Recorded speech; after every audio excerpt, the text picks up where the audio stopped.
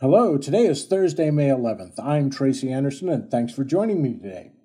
Just a couple weeks for Memorial Day, so let's look at a few markets and see what's going on the grill. So beef, the reduced harvest numbers continue with 623,000 head harvested last week. The same week last year, the harvest was 661,000 head. Year to date, we're running about 5% below last year's numbers. Demand is not generating any momentum to increase these production numbers. Beef pricing is pretty elevated, and I think we're going to see them stay that way. While ground beef is the only product I see increasing every week, we won't see much relief in beef pricing. Those thin meats, so popular for Cinco de Mayo, should come off a bit, but I'm thinking it won't be big drops.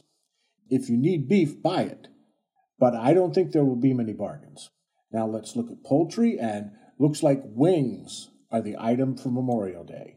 Wings continued lower, plenty of product available. Wings are the buy in chicken. Boneless, skinless random breasts are moving higher after a few weeks of declines, and tenders remain the premium item in chicken. I'm hearing we could finally see more robust chicken market this summer, but right now, the Memorial Day menu is wings. Now to avian flu, and another really good week with only one new case reported affecting 20 birds. Let's look at grains, and corn closed up at $6.21 from last week's $6.17. Planting picked up over the week as the corn crop is now 49% in the ground. Soy followed with a respectable 35% planted.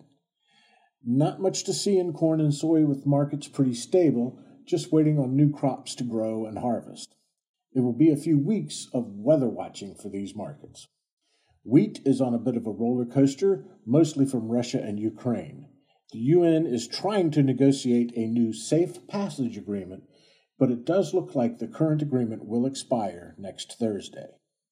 Now let's look at pork, and pork bellies closed at $71, $10 down from last week's $81. I keep hearing of higher belly prices. I'm not seeing it. Pork production last week was up from the prior week about 2.5%, so good availability continues. Butts are moving higher simply from demand, and ribs should be moving higher soon. Pork should be on that Memorial Day menu, whether grilled or smoked. One new note, today the U.S. Supreme Court sided with California upholding Proposition 12, an animal welfare bill.